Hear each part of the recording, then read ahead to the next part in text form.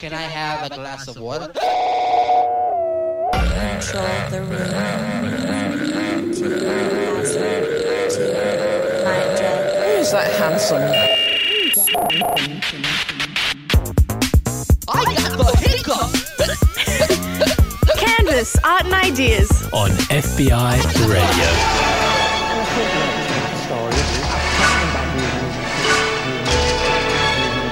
Good morning and welcome back to another episode of Canvas on FBI Radio 94.5, a show where we ask a bunch of artists some questions and hope they give good answers.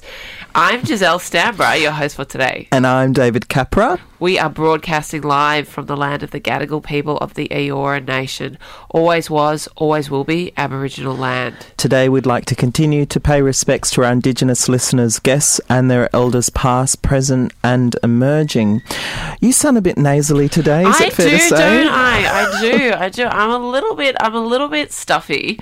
I was just, saying before that I feel like I'm doing too many things in my life and I'm doing them all really badly. I don't know if this resonates with you listeners. Resonates with me. I feel like, maybe it's just part of like too being much, too badly. Too hard, too fast, too furious, too soon. Too true, David. Too true. You were in a car doing a marathon this morning? No, I was in a car, and there was also a marathon this morning. Going around you? Right. Yeah. So all the roads were closed, but I don't even know how to drive. And I certainly don't get a car here, and I stayed at a friend's place last night, and I was getting a lift, and I thought that was a bit special, and then we sort of got, and all the roads were closed, and I was like, oh, maybe I should just get the train, and they were like, no, it's okay, we'll drive, and then the traffic was really bad, and then there was lots of tootings, and there was an accident. Well, it is a special Sunday. I've invited Bertie Blackman to join us this morning to talk about her late father, Charles Blackman. And after that, we'll be sitting down to talk with a very talented curator, Emily McDaniel, about the exhibition at the University of Technology called Void. And finally, it's theatre, but not as you know it. We chat with Danielle Harvey about an upcoming interactive theatre event, A Midnight Visit. That sounds like a lot, so we better get started, and what better way to kick off the show than with a track from our music curator, Layla El Reyes. This is Habits and their track Ether. You are listening to Canvas on FBI Radio 94.5.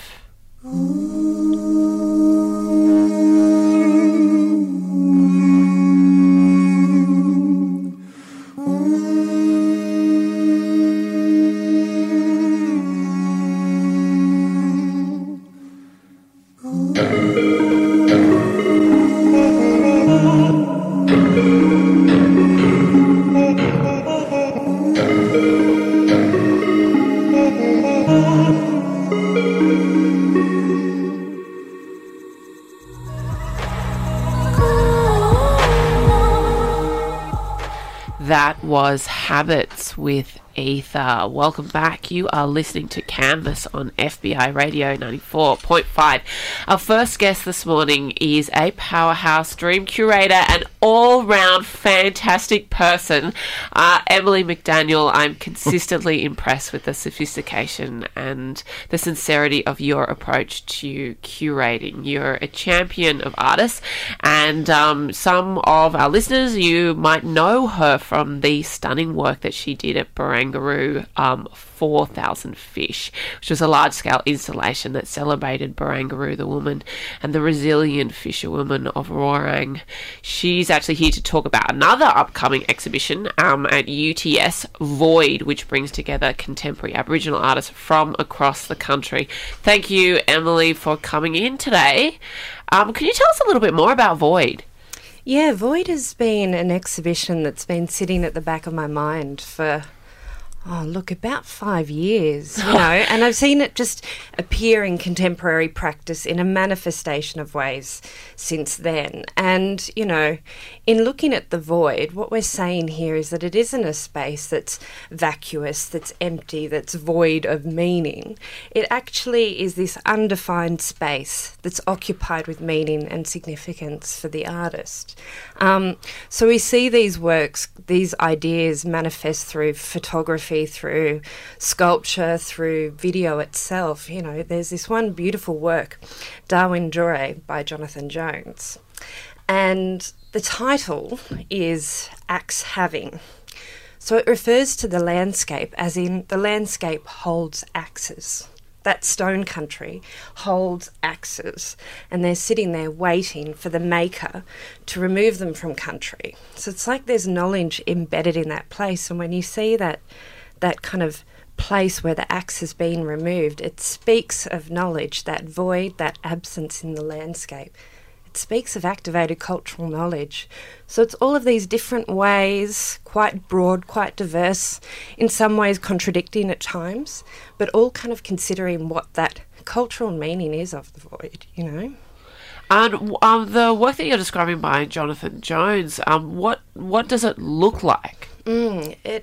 Well, as you're sitting there, the immediate assumption is that you're watching this monochrome landscape that's just gently panning, seeing all of these ridges and valleys. But what it actually is it's the serrated edge of a stone tool, microscopically. Oh, wow. So it's picking up on all of those small little lines and ridges, speaking that the landscape is the axe, and the axe, in a way, is a landscape in and of itself. That's just the image that you painted there is so beautiful. It's incredible that you say that, this is something that's been going on in the back of your mind, because I just don't know how you would have space. You've had such a busy year. It's, that you could, still have space in the garage of your mind, because already this year you have had so many shows. Some of our listeners might have been to the show Measured Response that you curated at NAS earlier in the year, and that was about sort of materiality and the body. Could you speak to that project a little bit? Yeah, I mean, I think I'm starting to realise that my obsession lies in the body and space, and certainly Measured Response was around the body, and it was about, these bodily relationships that artists have to the materials that they work with, and it started by me actually observing Lucy Simpson, a great friend of mine, and as she weaves, she kind of measures lengths out with her full arm.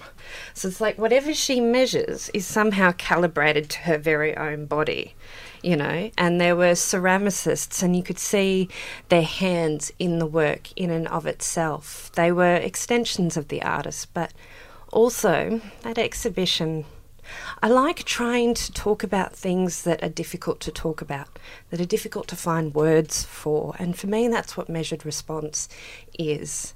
And it spoke about, well, perhaps, there's a spiritual approach to making work. Lucy Simpson spoke about this. She said, before I make a work, I dream of that. And that work becomes a reality. And Julie Freeman, a senior artist, said, I'm just the hands. I'm just the maker. It's my ancestors that are the designers. And so kind of talking about these things that are difficult to speak about, things that we might feel uncomfortable talking about because they might seem a bit airy-fairy or intangible or something like that, but finding ways to hold that discussion through artists. I'm really glad that you brought up Lucy's work, because you guys have worked together across a couple of projects, and I think that it's lovely to have this relationship as a curator and an artist, and being able to see both of your works sort of flourish together. I'm wondering if you could speak about the advantages as a curator of building ongoing relationships through projects. Yeah, I mean, I don't believe in disposable curating. You know, I don't believe in working with one artist one time, having that one show, and then saying, well, I've done that. We need to keep returning to these conversations constantly. And perhaps even that's kind of a cultural methodology of curating within Indigenous artistic practice. But I learn from Lucy and she learns from me. It's two-way. And we both have those dreams of when we're going to work together. And that's when I pick up the phone the next day and say, hey, it's about that time again. So I've been able to see her development, but also build upon that trust and that knowledge is really important, particularly to sustaining, you know, a really supportive arts environment. That's I think a really valuable thing to hear, because I feel like you know, and especially perhaps at this time of year, the pace of art can seem very overwhelming. I know that you know, everybody's got a lot of balls in the air, you've got a lot of projects going on, but it's sort of great to hear that there's longevity as well between these sorts of things. And I know, of course, you're very passionate about public programs and education and sort of embedding Indigenous knowledge in that aspect of your curatorial approach. Could you speak about some of the things that you have planned for Void in that regard, and maybe even how our listeners might be able to attend or get involved? Yeah, so we'll have a lot of the public programs listed on the UTS Gallery website, and one of them that we're doing is I'm holding one along with two other colleagues, is we're holding yarning circles within that space where we have the conversations that the artworks are generating in that space, and that will be done with UTS Education academic Annie Renee Winters, who you might know, and we'll also have an amazing spatial designer, Danielle Romek, who's also in the exhibition holding that. But a great way to stay in touch is just looking at the website, because I'm sure as more conversations pop up, we'll be responding to them with public programs. And Emily, there seems to be a fine line between artist and curator when it comes to your work. You seem to put a lot of yourself into your curatorial work, and of course supporting and championing artists. How do you navigate these two roles? Yeah, for artist and curator. I think I'm becoming quite sceptical of both. And the definitions and assumptions that they hold. I'm starting to think maybe I'm just a storyteller. Okay. And whatever that end result is irrelevant to the story being told, you know, and that was the case with 4,000 Fish. I was left in that grey area, and I thought, well, maybe this is actually something that's saying that curator artists aren't our terms. You know, traditionally, culturally, we're storytellers, and maybe that's where I sit now. So that's how I think about it. What do you feel most sceptical about curator? I think there's a power relationship. Sure. There's a power relationship that I think you have to be very conscious of as a curator. I try to neutralise that space.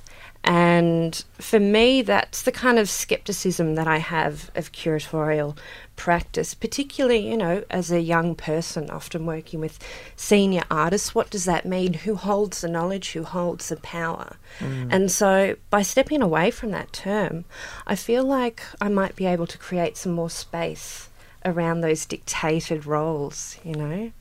That sounds very insightful. Could you elaborate on the 4,000 Fish project for listeners that might not be familiar with what that was? Yeah, that was a really... That was huge. That was Yeah, huge. I actually remember going, and it was so beautiful, just the sort of elements of participation and the sort of poetic use of time and duration of all these different elements sort of coming together, but I might let you describe it. Yeah, 4,000 Fish is a project that was inspired by the Eora fisherwomen of Warrane, Sydney Harbour. In 1790, Lieutenant David Collinus, recorded that there'd been a catch of 4,000 fish just off the coast of Kirribilli in one day. And the population of New South Wales at that time is, I believe, less than 2,000. And so that gives you a real understanding of the colonial relationships to that landscape. I'm pretty sure not every single person in New South Wales got 2 fish. And that was in complete contrast to this mindful, considered, sustainable relationship that women had developed on those waters. You know, on their beautiful handmade canoes, nawis, they'd be fishing line, hand, drawing in each one, being mindful that every fish they remove is one less for the ocean. And so in looking at that history, I brought together a creative team, again, with Lucy Simpson, 2 senior artists from the South Coast, Phyllis Stewart and Stephen Russell, along with a young Gadigal woman, Lily Madden, who contributed a song in the Sydney language. We invited participants to come, fill a bucket of water on a wharf that we'd built, and then to take it into the cutaway space at Barangaroo and to fill it with one of 4,000 fish molts, which were frozen. They'd then go into another freezer, industrial freezer, grab a fish, and then transport it back to the wharf, continue walking outward, and they'd come across this, I think it was a 20-foot recreation of a nawi, and place that fish onto a burning Banksia fire, and it would slowly drip back into the ocean. And what was really important about that is I'm so used to people checking out of conversations about our history in Australia. It's really difficult to have those conversations. People say, it's not me, I didn't do it, I didn't take 4,000 fish, and suddenly the silence grows. And so I believe personally we need to be active about our histories. We need to do something about it. And so it was interesting for people to come along, take that frozen fish, you know, representative of their history, and do something with it. It was very physical, you know. People would get wet from the seawater, salty, they'd be in a freezer, they'd be before a fire, the tide would be wobbling the wharf. It was a really physical process. And I think the context of history is so important because it's a history that we're living. Like it's not like, colonization is something that only happened in the past, and that these sort of attitudes towards the finite resources of our planet are something that, you know, we're not guilty of. We're certainly still having an attitude towards the natural resources that is totally unsustainable. We're still sucking it dry, so to speak. Absolutely. And, you know, there's a difference between responsibility and blame. It's 2 very different things that we ask. And as Aboriginal people, we know what it is to inherit history. And I think everyone deep down knows what that is. It was about Sydney-siders taking responsibility for returning something that never should have been taken in the first place. And what came from that was a beautiful kind of coming together of people. Some people didn't read the text and the stories they wrote. They just wanted to come and make like 50 frozen fish. There were some history goers that didn't want to make fish, that just wanted to stand around and kind of talk about it. And it didn't matter what that entry point is. You know, history has many entry points, and it will still resonate with meaning afterwards. And just before we wrap up, I also wanted to touch upon your exhibition at Fairfield. Is that still still open? I was there yesterday. Oh, fantastic! Yeah, it's beautiful. Oh, thank you. Yeah, it closes on the exact same day as Voyage. So there you go. You can get your Emily fix. If you don't get into Fairfield, you can go to UTS. Exactly. No, I really, really love that exhibition. It's a small exhibition with 4 artists' works: Robert Fielding from the APY region, Megan Cope, Danielle Romack, again an artist who's in Void, and Kent Morris. And it's about, artists articulating relationships to place through responding to found industrialised materials. You know, you would have seen those beautiful striking geometric works from Kent Morris. Yes. I think we've got about 9 of them in the exhibition. You know, he just kind of wanders around city urbanscapes that are still meaningful to him, and he takes these photographs of these built environments and the birds that inhabit them nonetheless, and creates these tessellated forms that almost look like shields from his ancestors. So many different ways that artists are responding to that. But again, just creating conversations that are difficult to articulate with artworks in the space. Emily, thank you so much for joining us this morning. If you're just tuning in, you have been listening to Emily McDaniel, whose exhibition Void is upcoming at UTS. When does it open? It opens on the 25th, so not next Tuesday, but the following Tuesday. There you go. Put it in your Google Calendar. You're listening to Canvas on FBI Radio 94.5, and this is Wadir with Soap Kills.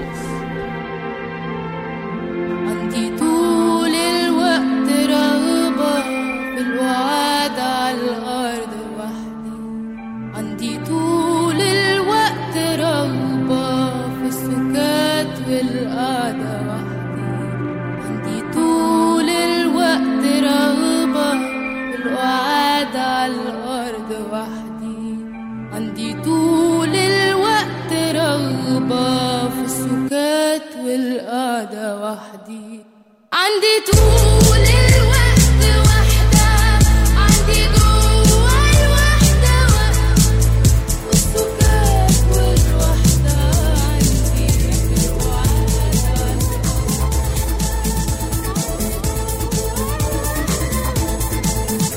السكات والوحدة عندي الوعد على الأرض وحدي. That was Soap Kills with Wadir. And now back to art, or in this case, theatre. You are listening to Canvas on FBI Radio 94.5 FM, and I am Giselle Stambra. Right now, we are joined with Danielle Harvey. Have you ever wanted to live inside an Edgar Allan Poe poem? Well, you know, I appreciate your eccentric tastes, and now is your chance. Stretching over an expansive 30 rooms in a 2-story warehouse, Danielle Harvey is currently the festival director of the infamous Festival of Dangerous Ideas in its 9th year. She is the founder of Pomp and Screen Culture Festival Binge Fest, founder of Antidote Festival Ideas, Art and Action, former executive producer of popular podcast It's a Long Story, and former co-curator of It's All About Women's. My, what an expansive CV. Felt like I was out of breath just getting through all of your incredible achievements. Thank you. It's so good to have you in here on radio. Thank you for joining us. Thank you for having me. Danielle, for those that are not very familiar with this theatrical work, can you give us a little rundown of what the poem is about? Well, so it's called A Midnight Visit, and it's taking place at 655 King Street, which is just near St. Peter's Station, so at the end of Newtown, so in Newtown there. And we've taken over a warehouse that is absolutely massive. I think it grows every day. I don't know if that's how that's possible, but we're getting to the end of a very long build process where we've transformed this warehouse into Australia's first large-scale immersive experience based on the works of Edgar Allan Poe, inspired by his works. You don't have to be familiar with any of his work. Most people, many people who are like a Simpsons fans know The Raven or The Telltale Heart because they've referenced him, but you maybe studied The Pit and the Pendulum at school or something like that, but if you're not familiar, you'll still have a wild time. And it's not just one poem, it's based on a one short story. He was really, in the true sense of the word, prolific.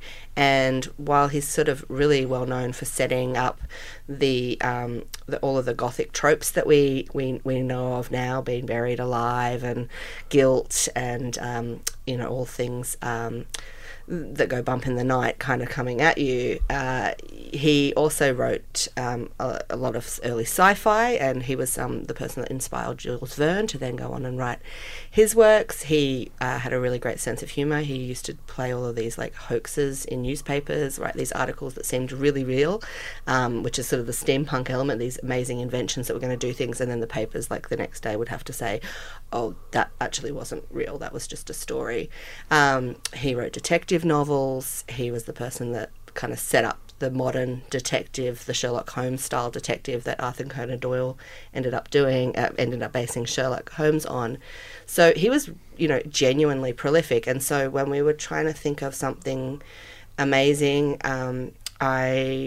he's right. He has so much he can draw on. So it's not just scary, it's funny, it's a bit, sexy at times, and we've got a really multi-skilled cast, and we've been working with lots and lots of really multi-skilled set designers and set makers, props makers. It's pretty incredible.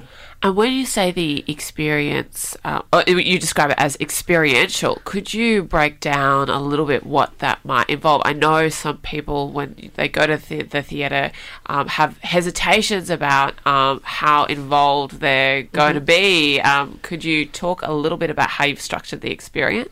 Yeah, so we're basically saying, it's a choose your own adventure. So if you're somebody that just does not want to participate, and I'm one of those people for sure, like if I get somebody looking at me and I think, oh my God, it's going to, that kind of cabaret participation, you can definitely choose to not be involved. But if you're somebody that really wants to get in there, you can get in there and follow your own path. So whether that's following a character to make sense of your journey, whether it's just going through the rooms, you can go through everything. We've also partnered with the Cypher Room, an escape room. Oh, wow. Yeah. And so Giselle loves a good escape room. It's true. Yeah, we've It's got a really great puzzle from them. So if you're somebody that likes to put things together, maybe that's going to be the way you want to explore the space. Wow. So it's not just theatre, and it's not just an art installation. It's not just an escape room. It's a kind of crazy combination of all of these things. And we're pretty excited. It's pretty huge. That sounds like there's so much for different audiences here. Did you have a particular audience in mind, or just trying to get it as expansive as possible? We just wanted to do something new and really let people play, and it feels like it's the greatest thing that we can kind of do right now, is like invite a whole bunch of artists to come together to create this vision of this dream world. The whole thing set inside a dream of Edgar Allan Poe, so you meet people pulled from his real life and also pulled from his fictional life. But as I said, you don't need to know who these people are to have a good time, and you don't need to engage with the characters if you don't want to. So inviting audience along to play, inviting performers along to play. We have circus performers, burlesque performers, amazing actors, singers. So it's quite a cacophony, and then a really cool bar attached to it called the Raven's Rest.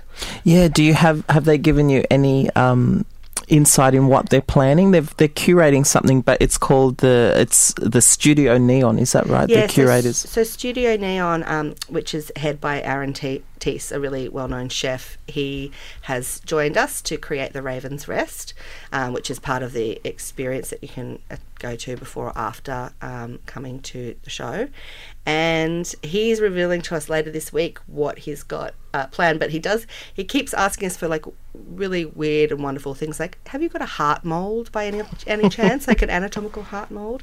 So he's definitely pulling from the world too. So he's incredible, and Studio Neon are known for making quite incredible things. So they felt like a natural partner for this, and we've got really great partnerships with, so you can just get a normal drink as well. And can you talk a little bit more about the contemporary aspects that have inspired this production? Sure.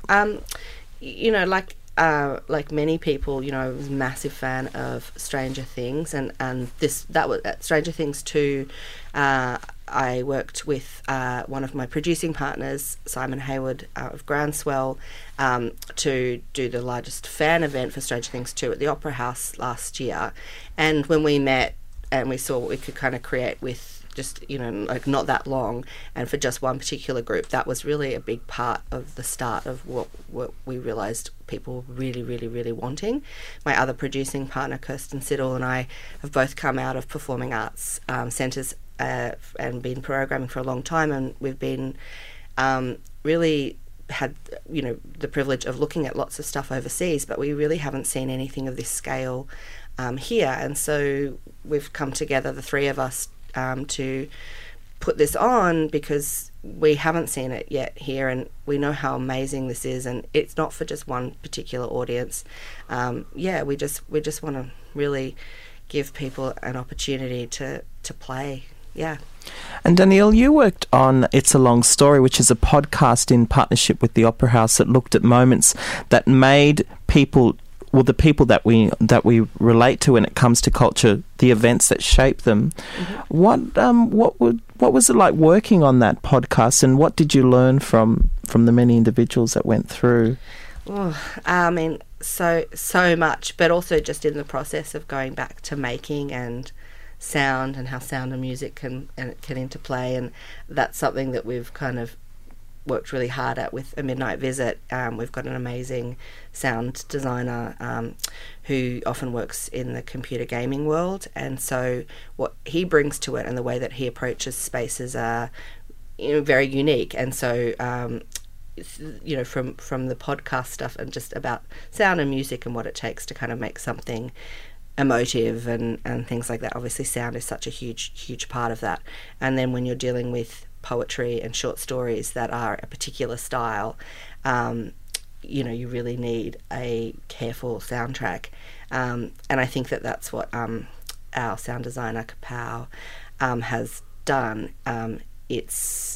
It's kind of unique working with all of these different kinds of artists, because no one part of the project relies on just one element, one artistic element. So not one thing's doing all of the heavy lifting. We've got great sound design, we've got great visual design, we've got these performers doing amazing things. You'll also notice some certain smells and things like that. So everything's sort of combined is trying to give you this kind of unique and immersive experience. That's what immersive is. And how do you manage collaborating on such a large scale? I know that some creatives can be quite protective of their authorship over certain things. Do you have any insights or advice that you can offer for people that are looking to collaborate on large scales? I guess hindsight's always brilliant. And this has been done quickly, and it's self-funded. We have some investors, but making sure that people understand what they're signing up for. Like, there's not, we have an awful lot of recycled things that we've used to make the set, but having a very strong vision and being very clear and very consistent in those choices, so that everyone's working off the same brief, is hopefully what I think people will find, is that it's cohesive, at least in my head. And that's all that matters. If one person can kind of make sense of the entire world, and that's what we're trying to create, is an entire world with many, many people contributing to that. As long as you give enough freedom for them to be able to do what they do best, but also be consistent with the briefing, I think that's where the great stuff is made. And you would call yourself a freelance curator because you do so much. Can you give us a sense of what that means for our listeners? How you balance all these different... I don't balance. You don't balance. I don't balance. It's tricky, isn't it? Because I do similar work, and I mean, each week looks like something different, and you have to get used to there being no routine. And some people think that's an extraordinary thing to have no routine, but it takes a lot out of you, doesn't it? Yeah, it does. And then these like big projects come along, and they just take slam over. you for six, and so you're so it's a really hard thing to kind of come to. And for example, just last week, one of the other projects I work on is the Festival of Dangerous Ideas, and that was announced on Monday, and we went into rehearsal for Midnight Visit on Monday. And so that was a day that was incredibly intense, and you're kind of dividing yourself in half. And I'm very, very, very lucky that I have amazing family and friends who sweep up after me. Yeah. And what can we expect from Dangerous Ideas? What's some highlights? Well, it's on Cockatoo Island this year, which is the first time. So it's its 9th year, but it's leaving the Opera House and it's on Cockatoo Island. And we're selling it in as a pass, so you can't dip in anymore. You have to immerse yourself in the ideas. I guess immersiveness is kind of a theme to all of my work at the moment, because I think that perhaps is one of the most dangerous things that you can do right now, is to just stop and pay attention. And, you know, so we've quarantined everyone to an island. There's fabulous art. There's also a lot of, you know, very big topics being dealt with: nationalism, the rise of populism, microdosing, all the way through to the sort of the counterculture clashes that we're seeing online. So there's a lot going on. So and, you know, I think either Saturday, Sunday, come for both days. I believe at the moment we also have a special night with Stephen Fry at the Town Hall. I believe that the tickets for that are now exhausted. So it's been a big week, guys. Yeah, big week. I think that's is a great way, though, to format the festival, because in the context of the things that you have just been discussing, we are in like a dip in, you know, on Facebook we only click on the articles that we want to see, so it seems like even in the context of the content there's a cohesion between the content and your approach to how it's formatted for your audience. Yeah, and that's what I'm really about, and Broad Encounters is the company that I formed with Kirsten, and that's what we're really about, is looking at opportunities that kind of really put audiences first, whether that's in something more serious like the Festival of Dangerous Ideas, all the way through to something more playful like a Midnight Visit, really starting to that's the vibe that we want to kind of work along, is like that, you know, what do audiences want and what aren't they getting, and what can we help make happen for them, and whether that's time and space to think, or a great playground to creep, crawl, and slide through. That's, you know, that's a little clue for some of the things that might happen at a Midnight Visit. You know, that's what we want to be making. Fantastic. Thank you so much for joining us today. Thank you. If you like the sound of what you've been hearing, a Midnight Visit runs from the 3rd of October till the 9th of December. So, Halloween, just in time for Halloween. Exactly. With preview performances on Wednesday this week in Newtown. Preview tickets are $25 and the sessions in October are $45. This is a 15+ event due to the adult concept explored. Thank you so much.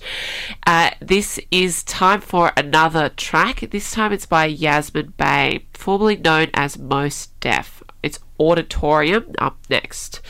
We can't wait to hear more from our speakers next week.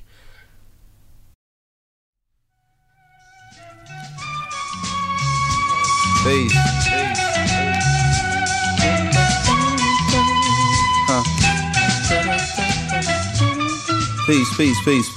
Peace. Power.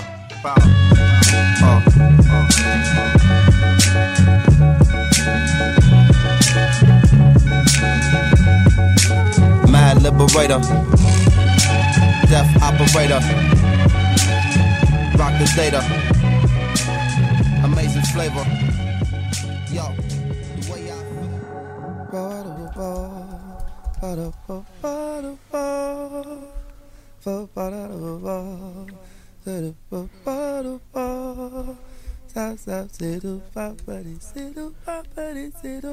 That was Auditorium featuring Slick Rick by Most Def. You are back listening to Canvas on FBI Radio 94.5 or online. And if you are listening online, and in the very small chance that you're listening online in the Netherlands, in Eindhoven, I think that's how you pronounce it, check out an exhibition that I'm in there this weekend. Tell us, what are you putting in for all our Netherlands listeners? All the listeners that we have in the Netherlands.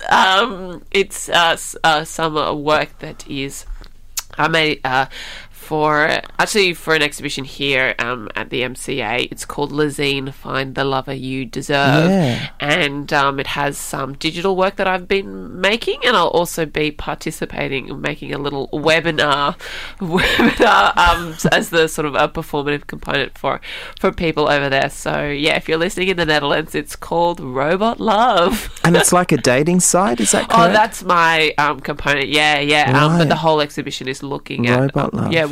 what robots and technology can teach us about love. Speaking of dating sites, Yeah. make sure you catch the Sydney Underground Film Festival, which is on all day at the Factory Theatre today. There's a film called Behind the Curve, which follows flat earthers. Do you know what a flat earther is? I do know what a flat earther Can you is. tell I them? believe that they're people that think the world is the earth is flat. The That's planet right. is flat. So like going medieval. That's right. Times. And so they follow a conference, and there's also like a dedicated dating site, so you can date other flat earther believers. So imagine And believing. go for long romantic walks along the flat beach. That's with right. the sunset, which is, you know, like apparently everywhere on the same planet. Like, how is that? Anyway, I don't want to judge. Let's not bother our yeah. poor heads about it. But Bertie Blackman didn't make it in the studio today, but we will follow this up, and hopefully they'll be up coming up on a following show. This is Canberra's, brought to you by a team of artists: Giselle Stanborough, yours truly, David Capra, and Sabella D'Souza. And we will be playing our final track, Trader Joe, Jungle Pussy. Happy Sunday. I think I like him more than I like Trader Joe's. I'll swallow kids if he start eating vegetables. This podcast is produced by FBI Radio in Sydney. Find more at fbiradio.com/podcasts.